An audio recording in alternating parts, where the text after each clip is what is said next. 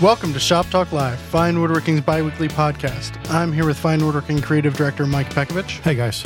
Associate Editor Anissa Capsalis. Hello. And Michael Fortune's evil twin, Jeff Rose. I'm your host, Ben Strano.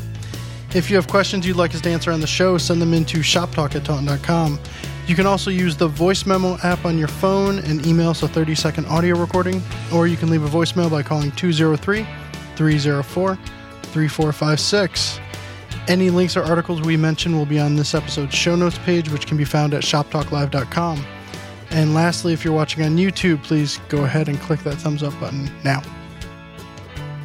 So, are you going to be at Bob's Connecticut Valley School of Woodworking open house? I am. That's September 8th? I think so. It's either that or September 4th. I can't remember which one now. What's the date today? Today's the 7th. Yeah. September 7th? Of August, yeah. I'm just wondering, when is this going to air? This is going to air the 17th of August. Okay. So, yeah, in a couple of weeks, I'm going to be doing a... That's not true. No, I don't think so. This is going to air like the week before. Yes. So why do you ask? Are you wondering because I want people to know that you're going to be at Connecticut Valley School of Woodworking at Bob's open house. I'll probably be there too, but no one cares about that. Oh. But you'll be there. I will be there. You know what I'll be doing there? Kumiko. If I have time. Oh, because... Oh, here we go. Let this one begin. I know what you're going to be doing there. What? Book signing. Book signing. Yay. And credit card swiping with my little square on my iPad. Zip, zip, zip, zip. Yeah, no. So my book, unbeknownst to me, has been sitting in our distribution center for who knows how long, and I have not seen it, so I'm a little bit nervous to say it. And it's not eating you up inside at all. It's killing me. So the first public unveiling of my book will be at Connecticut Valley Open House. I should have a workbench and a big old stack of books and a big old Sharpie. If you want me to sign it, I will. I'm just really looking forward. I hope it looks good. And then if it does, I'm really looking forward to just finally seeing it after like 2 years of work.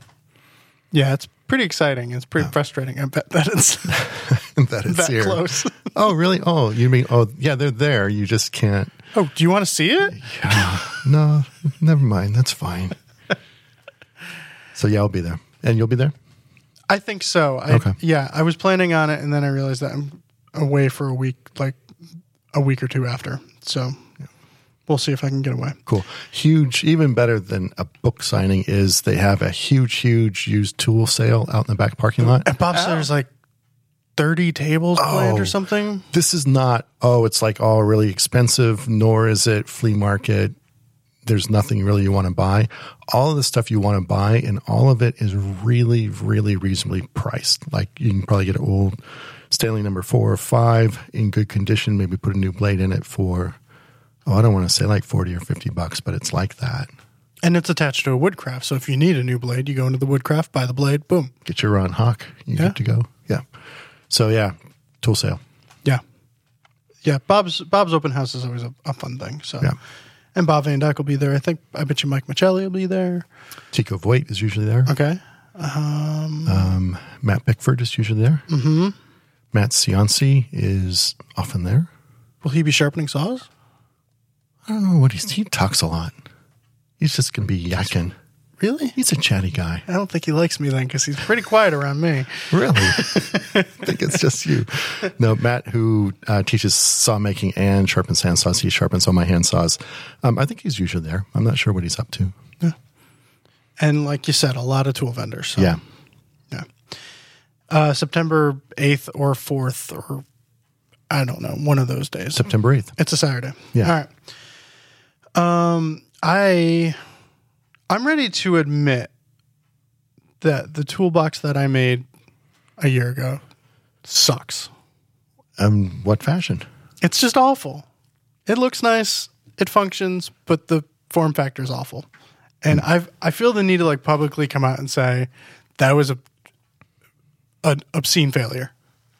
This is the toolbox I was admiring with you in the shop like a month ago. Yeah.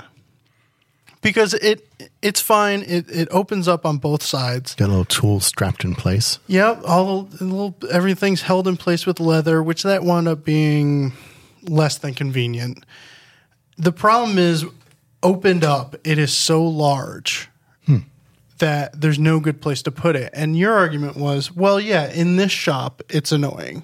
And in the fine woodworking shop, it doesn't fit and it takes up too much room.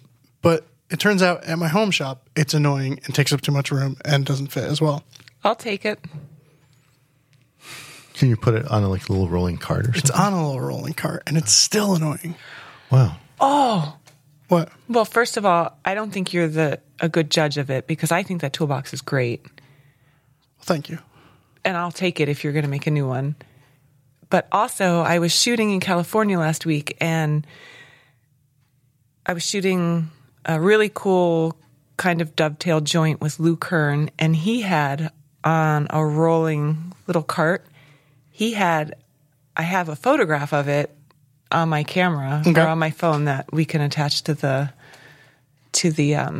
notes at the bottom of the thing. But he had an IKEA chest of drawers, this little thing with these shallow drawers.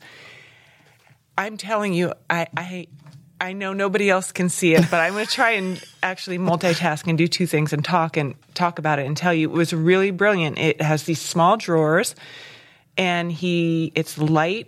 And it's perfect for hand tools of all kinds. Is it actually from IKEA? He's pretty sure it's from IKEA. He has all the drawers numbered. Isn't that amazing? It looks like a very narrow yet tall correct set of drawers. How tall is that? I mean, it looks like maybe over 3 foot tall. It's about 3 to 4 feet. Okay. And it has 18 drawers. Wow. Is it top heavy? No, it didn't seem to be. I was rolling that thing out of my way all day. So I don't know if he's really smart. So if it was top heavy, maybe he did something about weighting the bottom. Yeah. Interesting. I'd be all about buying something from IKEA for the purpose of storing things. Never would have occurred to me, but this is a really nice chisels, saws, planes can fit in the deeper ones. Wow. But I'll take your toolbox if you're making a new one. My plan was to just keep it for if I take a class and need to take my tools somewhere and just use it for that. So it'd be in everyone else's way at a class.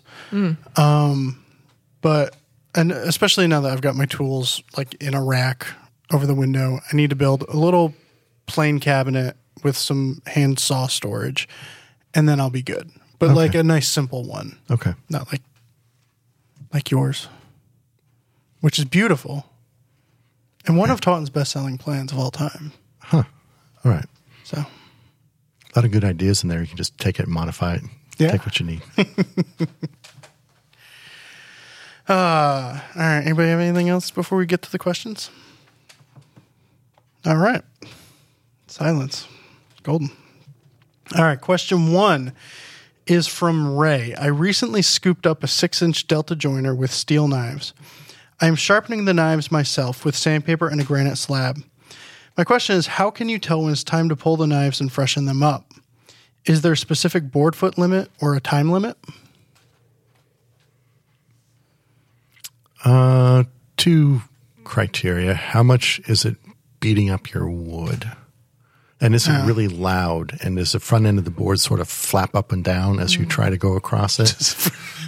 Seriously, like, and then you're really dull. The other thing, if you're getting tons of tear out and curly wood and that kind of stuff. And the main thing for me is I end up getting nicks in my joiner knives. And so you get a nick before they actually are dull. Yeah, definitely. So on the bottom of your board, once you join it, if you feel, a couple of really light nicks, it's no big deal. If you get a big old heavy nick, it's kind of not big of a deal. Get a couple heavy nicks, and you really have to what happens is you go through it and you have these ridges on the bottom. So when you joint it again, it's not sitting flat on your infield table of your joiner. It's actually kicked up by those little ridges. And if they're off center, you end up planing a bevel onto your board because unless you scrape those ridges off after every single pass, which I keep a card scraper in my apron pretty much for that task. But yeah, when it gets too cumbersome, usually it's the nicks that drive me to spend half an afternoon changing my joiner knives because I hate doing it. I feel like a 6-inch joiner would be harder to tell. Like at the shop, we have a 16-inch joiner, so it's like, oh, I'm just going to pass a 14-inch board over it. And you know when the knives are dull because John Tetra was in there before you. Or passing barnwood, dirt-covered barnwood over everything. But it's a lot harder to push the board over. Yeah, definitely. But that's a really wide board, so there's a lot more friction being made. A 6-inch joiner, I've never operated a 6-inch joiner. I will be soon because that's what I have at home. But do you have a segmented head on your joiner? Mm-hmm. And your jointer, you do too? That's why you're just sitting there nice and quiet. Mm-hmm. Oh, I don't know. This isn't a problem I have. I do. But, the question, is there a board footage or timeline? I don't think you can really quantify it by that because you're running different types of wood over it. And if you're in your shop every day. As opposed to, I only get out there once a week or, so I don't, that doesn't seem realistic to me to try and set a board footage or a time amount. You kind of have to go by feel, the way you do with a table saw blade. Yeah. You can hear it. You can see the results. You can kind of feel it like you're talking about. Table saw blade's really obvious by feel to me more than anything. More of a drag to it. Yeah. Yeah. And more burning. It's never, it sneaks up on you. And then when you change your blade, it's like, oh, I should have done this months ago. I run tons of white oak on my 8-inch joiner at home. I don't think I've changed those blades in the last year. And they're fine. Like I said, I got a medium small nick and a small nick at the moment. So I am sort of I should be scraping the bottom of my board after every pass. I don't always. Now don't you have like the interchangeable blades? Kind of, yeah. Yeah, it's an old Delta 8-inch joiner where it used to have the springs and the knives and you had to have this magnetic jig and set it, then reset it. I changed it out for some disposable knives that come with a knife holder, and you set the knife holder to a certain height, and then your blades just pop in, and you can flip the blades over because they're two-sided, or change them out because it's always registering off the knife holder instead of the knife. You don't have to reset everything. Do you sharpen them or you just throw them out? No, you just throw them out because it's dependent on the width of the blade. I mean, so you can't sharpen those because it'll change the height of the blade. Okay, so it won't work in the jig. Right. Okay. Yep. Now, if you did have sharpenable straight knives, would you send them out to sharpen? Oh, yes. Or always. would you do them yourself? I sharpened mine once, and I wouldn't do it again. Because on an 8-inch joiner knife, I mean, that's pretty wide, and it needs to be really, really, really flat.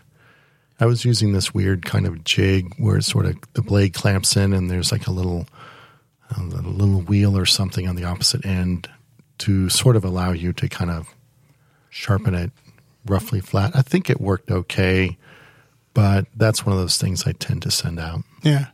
It's not expensive to get them sharpened. I feel like it's $15. Well, the time thing. Yeah. Like if you have 2 sets and then you're dull and you go to put your fresh set in and you realize that's been dull for 6 months and now you have 2 dull sets, that's what kills me. Because if I'm down without a joiner for a few days waiting for them to be sharpened or a week, that's a bummer. Yeah. Yeah. Well, so we don't have a good answer for you, but Mike nixes first and Anissa drives a Cadillac. And I've only ever worked on a 16-inch joiner, so I'm not going to complain either. All right. So question number 2 is in 3 parts because we had almost back-to-back 3 questions on the same subject. So I figured we might as well knock them all out in one fell swoop. So they're all about fuming. And I thought it might be a good idea to explain fuming first. Fuming, as in fuming white oak, is a technique that I don't know if Gustav Stickley originated it, but he used it as a way of coloring oak. He was actually, and I kind of found this out quite a bit later, is actually trying to mimic the look of English brown oak using American white oak. And then when I actually started working with English brown oak, it's like, no, man, you're not even close. This is completely different wood. But oak has a really, really high tannin content, and the tannins react. Number one, it reacts to iron and turns things black really, really quickly. But it also reacts to ammonia fumes, and it darkens the wood through the reaction of the tannins. So, you basically somehow put your furniture in the vicinity of a concentration of ammonia fumes, and it will turn it colors after a certain amount of time. So usually you make a little tent with a little wooden frame and tack plastic around it. Kevin Rodell wrote an article on doing that. A lot of times I'll just get like a plastic drop cloth and get my furniture in there and sort of drape it over and just kind of weight it down with wood scraps around the edges. I used to use like the 28% really heavy-duty blueprint ammonia, which is nasty, nasty stuff.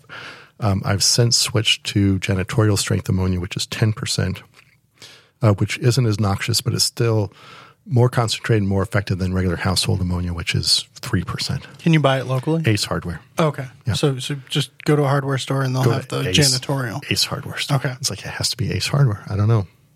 True Value doesn't count? No. All right. No. If you work at a True Value, let us know. If they have it, yeah. If you're out there, wow, we sell janitorial strength ammonia, let me know. Yeah. We'll give you a good plug.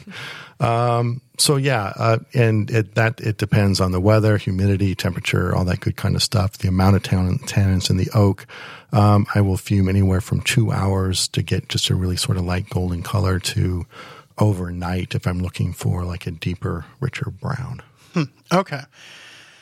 All right. So we have 3 questions. And the first one is from Chris. I've heard that it's important to ensure all pieces come from the same tree in order for consistent color matching when fuming with ammonia. How do you do that if you are buying from a lumberyard instead of a private sawmill? My lumberyard has stacks of white oak, but it's impossible to ensure they come from the same tree. Have you ever noticed a difference between? Yeah, ammonia. I mean, just like anything else, I mean, the ideal is to get all your wood from the same log. That's like Ideal. Yeah. How often does that happen? Not that often for me. And then also because the varying tannin contents in different logs, you are going to get different colors based on, fuming different boards. So like anything else, I mean, the reality is you're probably going to be working with boards from different logs within a piece. And I think what's important is just to get the like pieces from the same board. So if you're doing a table, get your 4 legs from the same board, get all of your aprons out of a single board. If you can, get your top on a smaller table from pieces of the same board, then at least, even though the colors are going to be slightly varied, there's going to be a logic to it. Mm-hmm. That's what I do with any wood, whether I'm fuming or not, is I try to be strategic about grouping like pieces and trying to get those out of the same board if I can. And at the lumberyard, a lot of times you can identify, a couple, 3 boards that definitely were sawn from the same log. Mm-hmm. Look at the end grain, the width. Look at any defects like knots that'll transfer from one board to the other. Chances are, if it's a fresh stack you're going through, you're at least going to be able to get a couple sets of match boards. That's typically, I'm pretty lucky. And if I see a bunch of match boards, I will buy them even if I don't need them for that project, just because I'm going to be able to put them to use in a project later on. Mm-hmm. When we were up at Kevin's shooting the bed, mm-hmm. I remember him mentioning that the 12-quarter bedposts. Mm-hmm. What, you were going to say something? No, go ahead. I know. Well, the 12-quarter bedposts do not fume as well as the rest of the bed or something. What did he do about that? Do you remember, or did he just not worry about it? I think he was talking exactly about what we're talking about here. Yeah. And he had mentioned that he'll vary the times that he's fuming something if he can, because I don't know if you recall, we were working with a bunch of different props, but we were also working with the actual bed. Mm-hmm. And he didn't glue some of the pieces up for us. We kind of I don't know if it's Right. okay, but Yeah, I'm going to say it's this. fine. That's fine. He kind of fudged it in the glue up because he knew that he had to fume them separately. He had to fume, I think it was the post longer or not as long as the other parts. I remember Yeah. there being some variable about that, and I Yeah. couldn't remember if he just said, like what you were saying, the posts at least will match because they're probably from the same board. But you're right, he didn't glue those up so that he could fume them separately. Right. So he would, again, I don't remember if he was fuming them for less time or more time, but he was going to try and match the two different batches of oak. Cool. Mm-hmm. There was a couple of stories about fuming that came out of that where The U-Haul truck. you tell it. You're going to tell it better. That's it. I think Mike was actually there for it, right? No, but I've heard about it. You've heard yeah. the story too, that he just rented a U-Haul truck to fume in the U-Haul truck, and he just put all the pieces in the back. It was a huge job, I guess. He put them all in the U-Haul truck, put the ammonia in, and closed the door and went back, I think, the next day or something. Yeah. That's brilliant. That would work. And then I also asked him when he fumes in his shop because, it's a communal area. It's just shared building. And he hooks up an exhaust hose to a shop vac. Yeah. Sticks that under the tent when it's time to get rid of the ammonia fumes. Right. Or, takes the input hose. Are these the right terms? The input to the vac. Puts that in the tent, sticks the exhaust hose out the window to exhaust the ammonia fumes outside. And it was like, that's brilliant, because you don't want to open that up in this small area and just let it go. Right. And So- the people at the Thai restaurant upstairs don't mind at all. I may have used the Fine Woodworking Shop's dust collector to excavate ammonia fumes from a project I had done in there. Maybe. But statute of limitations have long passed. But it works really well. And it's like, well, it's not flammable. It's not going to do anything. And our dust collector is like in this little kind of room outside of the main building. But it worked. That did work really well because I was using the really smelly stuff at that time. Nice. But ammonia dissipates really, really quickly. It basically turns into water, I think. Yeah, it's like I love throwing those out. Yeah, we're gonna get called. No, actually, So yeah, We never get called out on stuff like that. never. Yeah. Okay. All right. So the second part of the question: when fuming, this is from John. When fuming, do you pre-finish panels before glue up so that they do not reveal unfinished wood during seasonal changes? If so, how do you fume the rest of the door or the frame and panel? Kind of what Anissa said. A lot of times, I'll dry fit everything and fume it, just because it suspends all the pieces like in the air. They're not all like laying on things. I'll do that often because I like to pre-finish a lot of my parts before glue up just to minimize squeeze out and the effects of squeeze out. And it's a lot easier to pre-finish parts than it, when they're apart than together. So definitely I'll just dry fit, fume it, and pull it back apart. Would you dry fit it with the panel out so that the whole thing gets fumed, or are you not that worried about it? The ammonia, it finds its way into things quite a bit. It's not like milk paint or something where there's an obvious line. No, it's not. I used to just throw a plastic tarp over all the parts, and I didn't even care where the tarp came in contact with the piece itself. But after a while, my imagination thought I saw little light areas here and there where maybe the plastic was touching. So I do a better job now of making sure that I'll just make up some really, really quick kind of weird frame-ish kind of a thing to kind of make sure when I put the tarp over it, it's like not touching the piece itself. Mm-hmm. Huh. All right. And the third part of the question is from Vince. I am fuming white oak on a hanging shelf. My test boards look darker after 30 hours in the box, but they have a bit of a greenish hue to them. I was hoping a coat of Waterlox would make the color a bit warmer, but it didn't quite get there.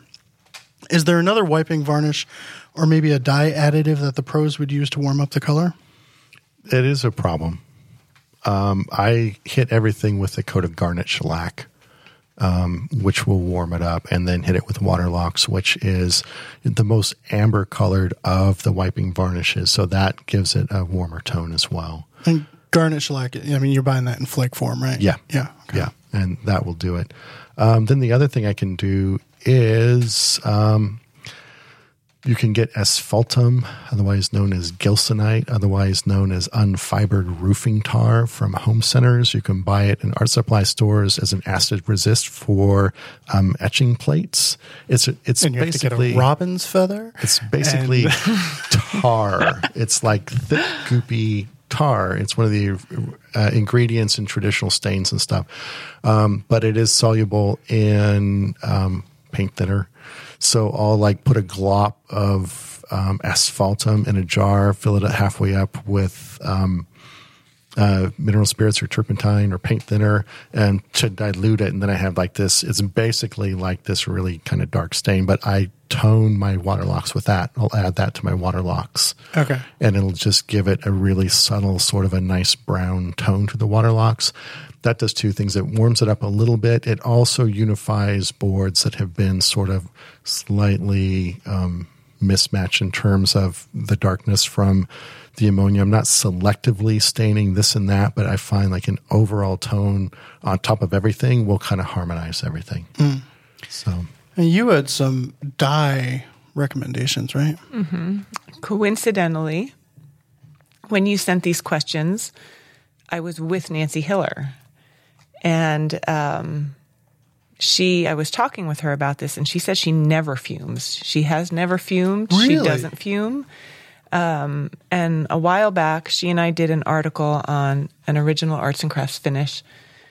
She credits two finishers, Terry Masacci and Jeff Jewett. She kind of combined their techniques and then added, I think, amber shellac to the mix. And she said it's a 5-step process, but she said it's really painless. And if you look at issue number, what is this, 193? Yeah.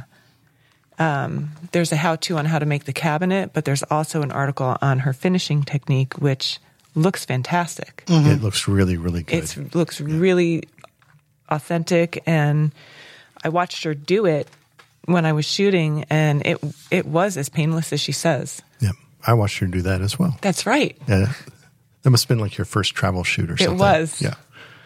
So it's using dye and stain and shellac and polyurethane and gel stain. So I mean, but you really have control over the whole thing. You then. do. That's one nice thing about using. Yeah. I mean, the two basic things with a really open grain wood like oak is usually it's sort of basically a 2-step process in terms of colorants, but it's a multi-step in terms of you typically have a dye that's staining the wood other than the pores. In this case, it's a I don't know what it is. It's some sort of a dye or dye stain.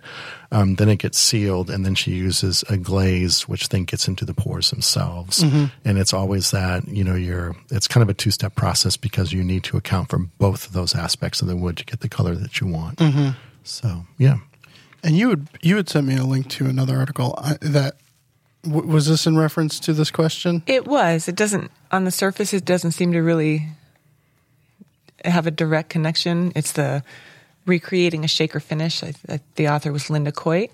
And what happened was Christian Bexford did a commission where he reproduced some shaker pieces, and she did the finishing. And that article is amazing because she puts in a whole toolkit.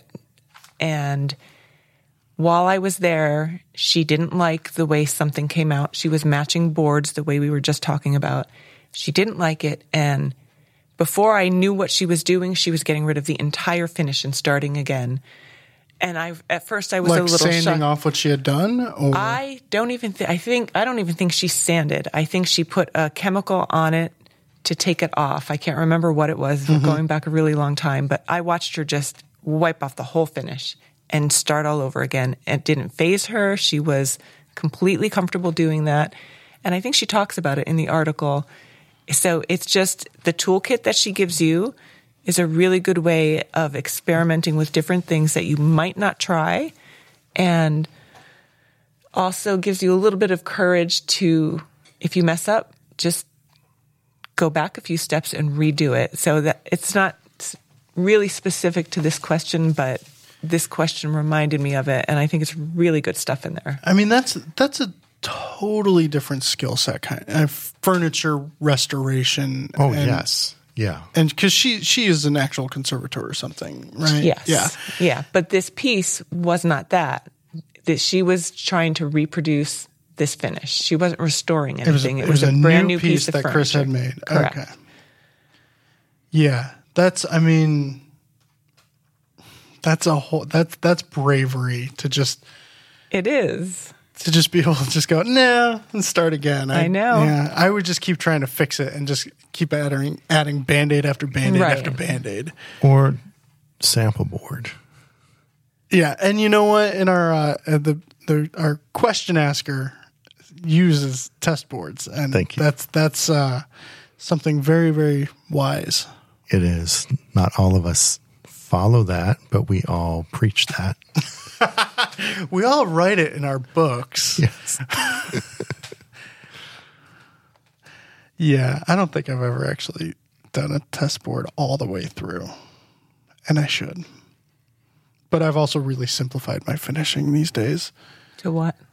It's pretty much, it's 50-50 boiled linseed oil and just Minwax polyurethane, and then thin down, wiped on. That's it. And it's boring, but it never fails me. That's a good finish. It's boring and predictable, and it gives you the results that you want. It's easy. You have to be a little bit patient. Yeah. But yeah, it's just like, okay, I'm not going to screw this up now. Yeah. Hi, I'm Tom McLaughlin, host of Rough Cut with Fine Woodworking, sponsored in part by Felder Group. Season 8 is now airing on PBS and brings unusual, unique design inspiration and easy-to-follow project instruction to woodworkers at every skill level. Check your local listings or visit finewoodworking.tv to watch right now. Who wants to start with our smooth moves? Anissa? I don't have a really good smooth move this time. Does it have to be a recent smooth move? No. All right. So one time, a long time ago, once upon a time, I was getting ready for a furniture show. I was finishing up at the College of the Redwoods, and there is an end-of-year show. And I was down to the wire finishing this piece that I had spent a couple months building. And it was a coffee table with a base, and so was pulling all-nighters for the week or two beforehand, and in order to attach the base to the top of the coffee table, I had to do everything upside down on the bench, and I mean really down to the wire. The show was that day. I'm attaching the base to the top. It's upside down on the bench. I actually ended up having a whole pit crew trying to attach in the different corners, which was great. We turned it around, and there was a screw underneath the top when I put it upside down. And so there were a lot of people just putting a lot of pressure and the base. Ouch. And just those little screw track marks all over. Yeah. It was really brutal. I may have cried. I'm about to cry right now. It was just, I was exhausted, and I was, just trying to get to this show and get my furniture ready. And if I did cry, it was only for about 30 seconds. And then I got the iron out, and I steamed it out as much as I could and tried to put a little patch in there. And I couldn't take the finish off the entire thing, so I was spot finishing the one section. But you got through it. Yeah. Yeah. And nobody knew it but me because we had a little table tent thing, and I popped it right on top. So like a card that said made by Anissa Capsalis. Right. Slightly off center. That's a pro move right there. There's a lesson to be learned there. Wow. Yeah, that's my sad, Yeah. not so recent smooth move. I've done that, and that's never quite that bad. It's always like, a chunk of wood or something that just kind of digs in. Yeah. And that's one thing that as we go from shop to shop with all of the authors that we work with, that's one thing that I've noticed is everybody's very, very careful about clearing off the bench, brushing it off before they put something, a top down on it or something like that. It's like, that's a really good habit to get into that I'm working on. Yeah. What do you got, Ben? I've got two related. I don't know if they're smooth moves so much as like you're not very bright, and so I am making like a little sitting bench, and instead of turning the round legs, I decided no, I'm going to use this as practice. I'm going to do the whole, start with a square octagon. Using a draw knife and a spoke shave, take them around. And I was milling out the pieces, and I had a perfect board for it, and I'm milling it out, and every piece, all three of the pieces except one, were perfectly riff sawn. And the whole time, I'm sitting there going, this is really, you're doing this as a skill builder, this is practice, and I'm just getting more and more annoyed with myself that this one piece is flat sawn. Not realizing I'm about to make these into round pieces. You're an idiot. There is no side to this. I'm sitting there going like, man, those are perfectly riff sawn. It's going to look so great, except that one. It's going to stick out like a sore thumb. And then all of a sudden it's like, they're going to be round, you idiot. Were you saying it out loud? Because when I walked into this room and you were by yourself today, you were talking out loud to yourself. You just look in and froze. Such an animated way that I was looking around. Is there somebody on the ground? Is there somebody behind you? Listen, you don't need to know everything. But the other corresponding smooth move was as I'm making these legs, I've been doing one a night just about, and a whole lot of fun, just, on a shaving horse, two tools, and layout lines, and just go out there, do a little bit of the process. Then it was too hot, so I take my shaving horse outside. It was beautiful. It was like, come on, this is the life. This is why chair making is so wonderful. But I was really having a hard time getting actual round legs.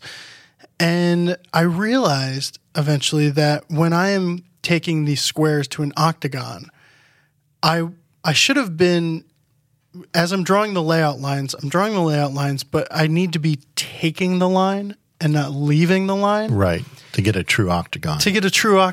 And the stupid thing is, sometimes you trust the layout line and not your eye. Yeah. Or you trust the line and not your feeling about it.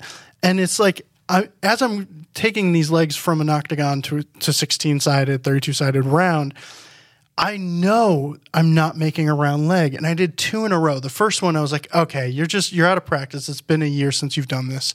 The second one, it was like, no, that's kind of the same. There's something going on here. There's something wrong with your process. And the third one, I went to the line and I look at it and I go, this isn't an octagon. All eight sides should be equal. Yeah. So then when I shaved the line away, all eight sides were equal. Last night, took that one to round. It's round. Yes. You would never be able to tell it wasn't done on a lathe. Well, whatever. But it's round. This one is round. Cool. And it's just, sometimes you just got to trust your eye. Yeah. Or trust your eye enough to go, what's going on here? So that's my smooth move. Well, that's good. Yeah. Because you're better off now than you were before you made your smooth move. Yeah. That's the idea, right? That's the best kind. That's not the idea of making smooth moves. I think, Anissa, you're probably better off now than having glued everything to your workbench with CA glue. That keeps coming back Yeah, at me. And then somehow convoluting that story with the story you told about a friend who super glued eyelashes to their kids' eyes. And somehow all of this is coming together into a single memory and image for me, where there's glue all over your bench and eyelashes glued to your kids all at once. Router mats glued to my kids. And the kids are spinning a bandsaw wheel by hand. Faster. Nancy met my children yesterday for the first time, and before she got there before I had to pick them up, and she said, "I'm so excited to meet them." And I said, "Well, just be careful. Matt Kenny calls them feral," and he did so affectionately. But by the end of the night, she said, "I could see why you would say that." She said, "It's nice that they don't have the childhood squashed out of them yet," which is a euphemism for man, they're feral. I like that. That's a very Nancy. Yeah. Yeah. All right. What do you got, Mike? Come on, you're avoiding this. Well, okay, this is a smooth move. I've been working on this project sort of in between all my classes that I've been teaching this summer. So it's something you work on, put down, work on, put down. It's this little tea chest on a base. The chest is pretty much done to the point where I'm ignoring it, and I was working on the base. So I followed my own advice where I did a mock-up, actually a pair of mock-ups out of pine to sort of dial in the proportions of the base. The smooth move is, I got to the second one, and it still wasn't quite right, but it's like, come on, that's 2 mock-ups. You're ready to go. So what are you going to make this base out of? And again, because it's this in-between project, I had the stash of 8-quarter English brown oak, which I've been hoarding forever and ever. I thought, that would be a cool base. So I kind of jumped from a mock-up base that was still a little bit heavy and bulky, but I kind of knew where it needed to go. So it's fine, that's close enough. Let's break out the real wood. And then as I'm making the base out of the brown oak, I was trying to be really conservative, and I just read the awesome Tim Coleman article on design where he's like, well, design doesn't, you started on paper, but the design process continues through the building. It's like, this is what I'm doing. No, it's Tim Coleman's fault. And it is. And some of Tim's recommendations is you leave the parts slightly oversized, so you can dial it in. So I thought, that's what I'm going to do. I'm going to leave all the parts slightly oversized, and I'll really dial in this design. I'm really happy with this. So I kind of got the base together. I put it aside, went to Indiana for a week, came back, and when I had a spare moment, I pulled out the base and put that little case on it.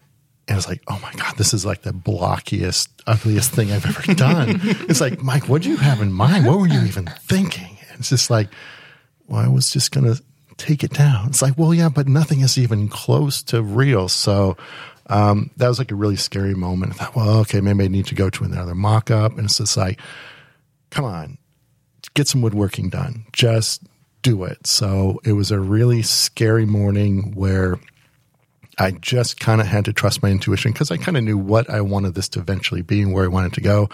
I started cutting down this brown oak, getting out my tapering jig on the table saw, taking slices and more slices and looking and cutting it down some more. And the feet originally had this really sort of over-exaggerated arch, which I thought was kind of cool, but like everybody on Instagram like hated it.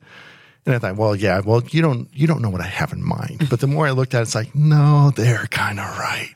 So I was on the fly. I had these little feet that were still rectangular that I planned to cut an arch out of. And I was just sketching directly on the foot this profile I wanted. And it's like, I think that's cool. And it's like, fine, we'll go ahead and saw it. But how do I know it's perfect? Doesn't matter. Just saw it out. So as it progressed and as I got deeper and deeper into this, and the fear of ruining the brown oak was sort of, it's like it's either ruined now or it's not, just keep going. It actually started to get fun because I really was forced to trust my intuition, my first thought, and working on things. And after a while, it's like, look, if this isn't perfect, you're trying so many new things here, it's at least going to be a canvas for future ideas. And you're learning. Yeah. So the main thing for me is like the more risks you take in building a piece of furniture, you have to go on the next time you build something. But it's really hard to take risks because you don't want to screw up what you're working on. So I finally got to a point where it's like, oh, there it is. It wasn't like done. There's still burn marks on everything and things weren't shaped yet, but I could like finally see that finish line of what I was aiming for. So it worked out well. Then I further refined it, and it's like the legs were, there are variations between the legs in terms of the chamfering and the curving. And rather than pick one and make all 4 legs the same, it's like, no, I'm leaving them different. No one's going to know, but I can look at them later on a future piece and see which leg I actually like the best, and then just do 4 of them that way on the next piece. So, so the smooth was just jumping into real wood too soon before I had a real good idea what I was doing, and it just left me kind of hanging out to dry more than I would like once I was starting on with real wood. But it turned out to be a really good experience, and it's a lot of fun. And plus, this was not for a client. It wasn't for a class. It wasn't for an article. It was just for me. So it can just be whatever. Something you had mentioned made me think, though, is like, I've been seeing on Instagram more commentary, more criticism than there used to be, that where people aren't necessarily asking for the criticism. And I think that that's like this weird area these days, because it's like everybody's excited to show the work in progress, but it's not necessarily where it's going or where it's, it's not ready for criticism yet. And I think when that gets interjected too soon, sometimes it can screw with someone's head. Yeah. And you move them off the path that they were going. Yeah, I've been posting this and the mock-ups, and just kind of having that open dialogue sort of in the text.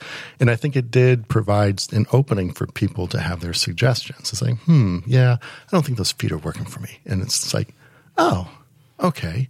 And it kind of stuck, but I was also like, I kind of know what I'm doing. And then like when I actually changed the feet, and then there was a post, oh yeah, that's working a lot better for me now. It's like, I'm glad you're feeling good about this, but it is. I mean, it's a public thing, but at the same time, and you feel like you're developing personal relationships with these people, and you see this piece in progress, and it's like, oh, what's he going to do? What's he going to do? Oh, okay, that's good.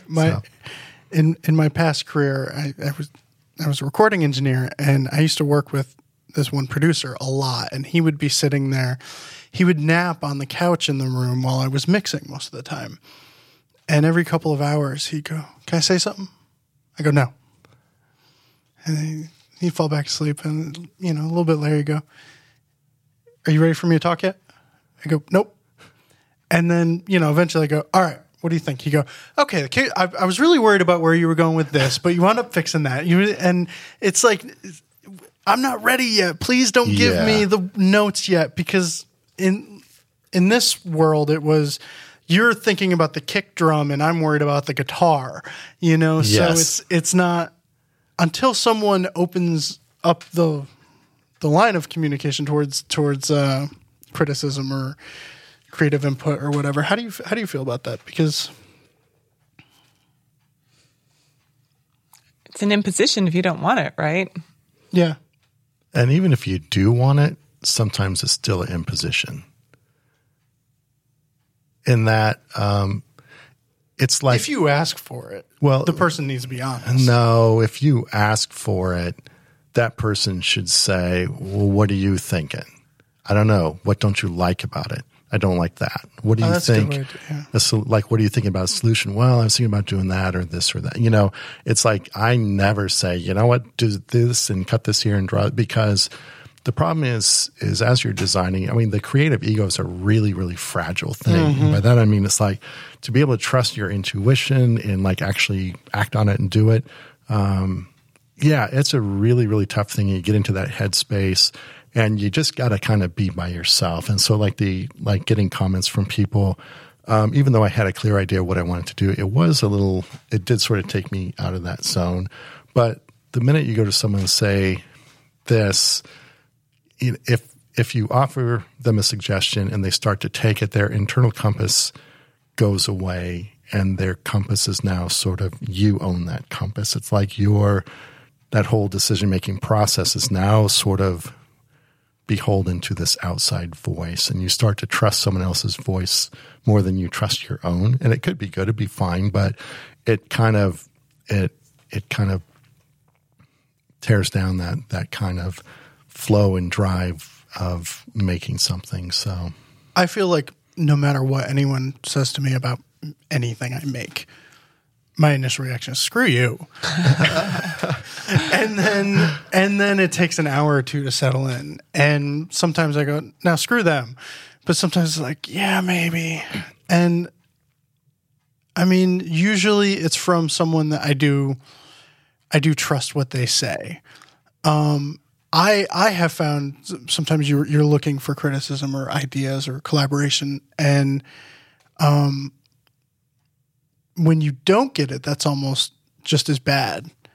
Because I remember there was a table I was working on. I feel like everybody here was like afraid to like hurt my feelings. I was like, this base isn't working. Everybody's like, yeah.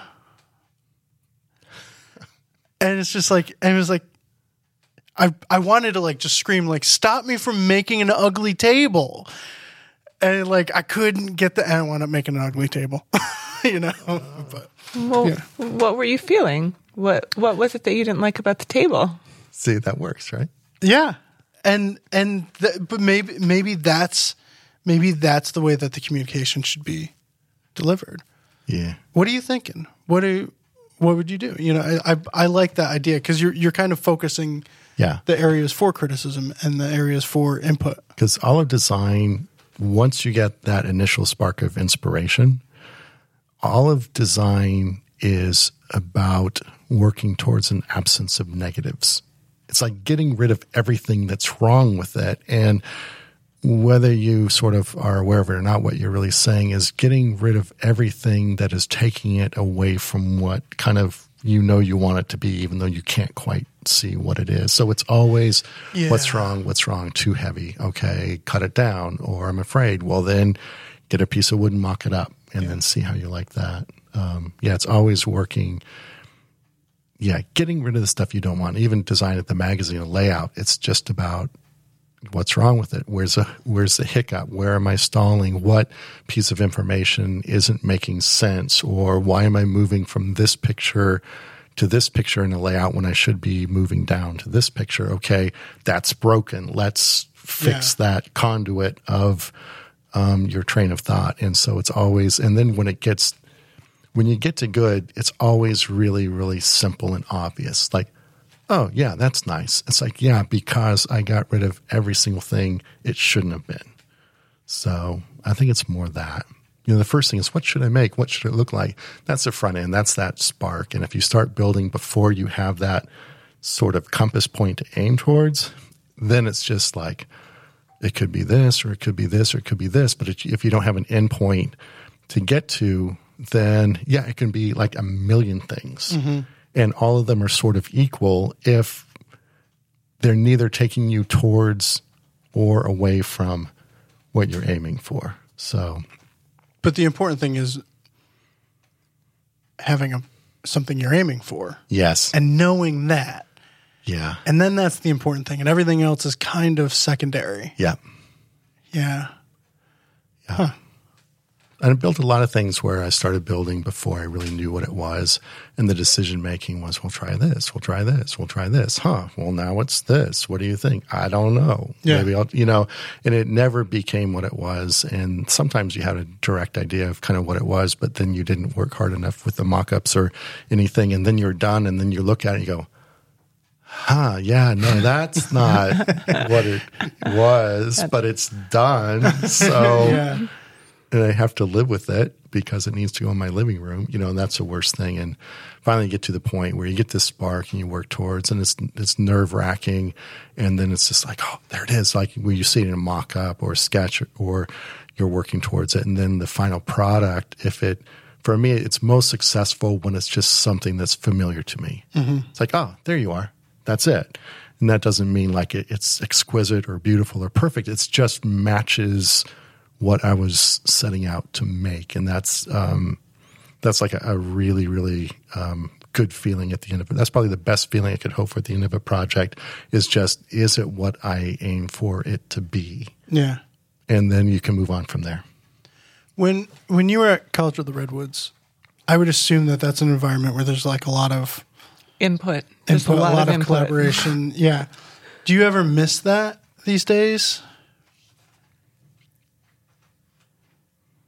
Yeah, it takes you out of the vacuum, and you get, not only are other people watching what you're doing and giving you input, but you get inspired by what's happening around you too.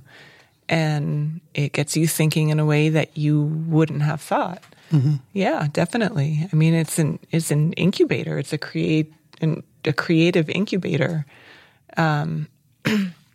Should be like, that's the base for a reality TV show right there. You put 23 people in a room together, all different levels of woodworking ability coming in, all this pressure that kind of builds throughout the year. And it's not a bad kind of pressure. It's a good pressure, but yeah, there's a definite benefit into being creative in a space where other people are being creative in the same field, but in so many different ways. It's a huge luxury. Yeah. Mm. Yeah, I definitely missed that. Again, it was in a different media or whatever, but I missed that, like everybody digging in on this one thing and like arguing about it and then coming out the end and it being better or worse for everybody's input. But in school especially, that was something very comforting about that. And then all of a sudden you're out in the real world and you're like, oh, it's all on me. So, all right, we should move on to another question because that went far. Yeah. All right, let's see. Question number 3 is from Aaron. I have seen conflicting information on edge gluing flat sawn material. Some urgently stress the importance of alternating the direction of the growth rings on the end grain. On the other hand, some very reputable sources stress the importance of orienting the board in whichever position yields the most natural grain position across the panel. Who is right? Anissa's right. Always? Always. Pretty much. How do you handle that? I think aesthetics come first. I mean, there are both schools. Some people say it doesn't matter. And in theory, if the one board is going to cup, if it's going to cup, it's going to cup in this direction. And if the other one is going to cup in the opposite direction, in theory, they'll hold each other in place more so than if they're all cupping in that direction. Mm-hmm. But in the end, if you're putting ugly faces together to try and make that happen, right, what's the point? That summed it up pretty much as succinctly as can be. What's the point if it's ugly? And you're not sure that it's going to cup. And there are ways you could put a cleat on the bottom. You can put a breadboard end if we're talking about a tabletop. I think the aesthetics are more important.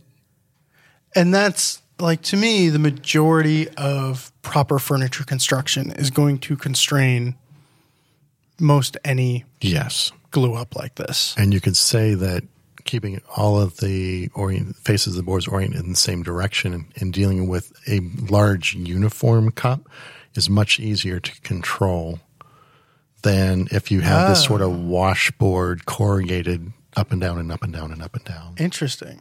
So, Anissa's dead on. It's like aesthetics has to come first. And like planing direction is like a really close second. So all the grain like hand planing direction, you want all the grain. Yeah, oh, really? So it's lined up in the same direction for hand planing. That's nice, and a lot of times those are not counter to each other. And a lot of times keeping the same surface of the board facing up works in your favor, because if you have a board and you open it up as a book match, that's where you're going to get alternating, up and downs. And then also you get something where the chatoyance or the luster is going to be exactly opposite along those grain lines. So it could be a really beautiful visual grain match, but once you have your finish on it, you have this nice satin shine, and when the light hits it as you walk around it, half of that glue joint side is going to be dark, the other is going to be light. And as you walk around it, it's going to shift the opposite. So you're always going to have this light to dark luster difference at that glue line, even though the grain could be like a perfect match.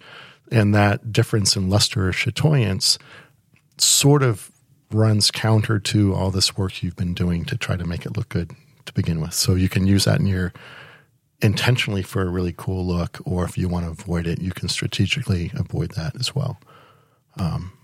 And then just understand that if you're gluing up a tabletop from 3 boards, it's 3 boards. You want it to look nice, but it's never going to look like 1 board, and it really shouldn't. It's still 3 boards. So do your best and make sure the rest of the table looks really cool.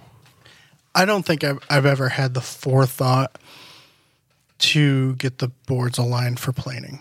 I always have the regret that I didn't. You know, once you're planing something like, oh, I really should have thought about this. Really that one tear out just next to the glue line, so you flip it around and it gets just on the other side of the glue line. Yeah, but I'm not there yet. But yeah, definitely, I do aim for aesthetics over anything. But yeah. So we obviously ran out of time for question number 4, which we still have not gotten to. We're still waiting to learn how to spoon carve. That one is just going to keep getting kicked. That's kicking the can down the road. Put it up front next time. Send in a spoon carver question there. Because I want to be carving a spoon. I'm supposed to be carving you a spoon. I know. And I'm obsessing over it, if you could believe that. Okay. Yeah. I can believe that. How do I get on that list? All right. You're after Barry then. Okay. Yeah. Okay. Who's before Barry? You. Okay, it's just 3. Yeah. Okay. Yeah. But yours has been like months in the making. I know exactly what I want to do. So you're saying just anybody that wants a spoon can just email you and get on the spoon list? Anybody in this room can have a spoon. So Jeff is number 4.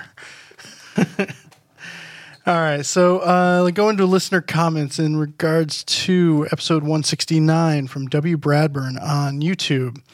It was my pleasure to be at Mark Adams School of Woodworking when Mr. Pekovich was instructing there recently. Though not in his workshop, seeing his presentation on the Tuesday night was inspiring. Thank you, Mr. Pekovich, for shaking my hand that week. Mr. Pekovich. Guess my dad was there. All right. And then on the website, we had from user 6567891, our good friend. Just want to pass on my congrats and appreciation to Anissa for her interviews on the possibility of teaching design in the latest issue. Woodworking is so much more than tools. It's important to focus on the creative process as well. Bravo, Anissa. More, please. And then on iTunes from Stockdom993, along with a 5-star review. That is awesome. Love the podcast. Super informative. And I feel like I know Mike and Ben and Matt and Anissa as friends. Is that weird? Really, I look forward to each and every new release. Keep up the great work. That's not weird at all. In fact, Anissa really welcomes phone calls and such. So we're going to post her phone number at the bottom of the show notes and just give her a call. All right. I have a recommendation this week. Oh. It's an Instagram account. It's a guy, Matt White, in New Hampshire, who makes spoon carving knives. He makes Lloyd knives and hook knives. And he posts a lot of really, really great process photos. And it's one of those accounts where you go like, oh, that's why stuff's expensive. Because it's really hard. There's a lot of work. But give Matt a follow. I'll post a link to his account. It's Matt White _TMW. Cool. Anybody else have any recommendations? Kind of do. Do you? Go ahead. I may think of one. I may not. Okay. I'm thinking people should get on the Wharton Escherick Instagram page. Oh, that's cool. I didn't even know there was one. There is. They're not prolific posters, but every once in a while they pop in something that's really they show the house in different seasons, and there's always beautiful photographs of stuff. They posted the other day a radio cover that he did. Really beautiful. I had never seen it before. And they keep you up to date with some stuff that's happening in the Philadelphia area. So it's a pretty good one to follow. Right on. That's cool. And you did give me an idea because I just came across Brian Boggs's Instagram page where he's like the mad scientist of woodworking. He's absolutely brilliant in his methods and problem solving. And he doesn't have a lot of posts, but the majority of them are videos that are just so insanely smart that you will become smarter for watching them.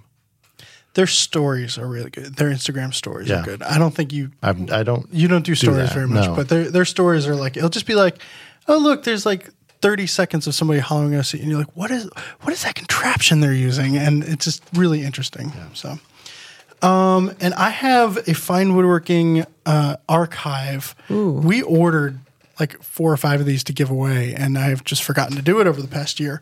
But if you want a chance to win this archive, it's like $100 ticket right here. Wow. Only 100? I thought it was more than that. I think they're about 100, but worth it. It's the whole shebang on a USB drive. Head on over to Shop Talk Live and the show notes for this episode 171 and leave a comment. Thank you, Anissa. Look at you. And leave a comment and, try and say something constructive or something like that. And for every comment someone posts, one per user, we'll enter you to win that drawing. Or you know what? I'm not going to do the comment thing. I'm just going to have like a drawing thing embedded in the page. So enter over on shoptalklive.com for that. But that's all for this episode. If you have questions you'd like us to answer on the show, send them into shoptalk@taunton.com. You can use the voice memo app on your phone and send us a 30-second audio recording or call 203-304-3456. If you're watching on YouTube, click that thumbs up button. We'll be back in 2 weeks with another episode. Thanks for listening.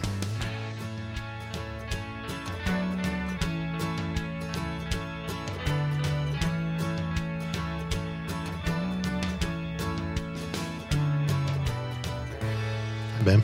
Hi. How are you doing? I'm doing fine. You ready for our bit yet? Our bit? Smooth moves. Yeah. Oh, you guys have a bit? Yeah, it's like, Abbott and Costello only.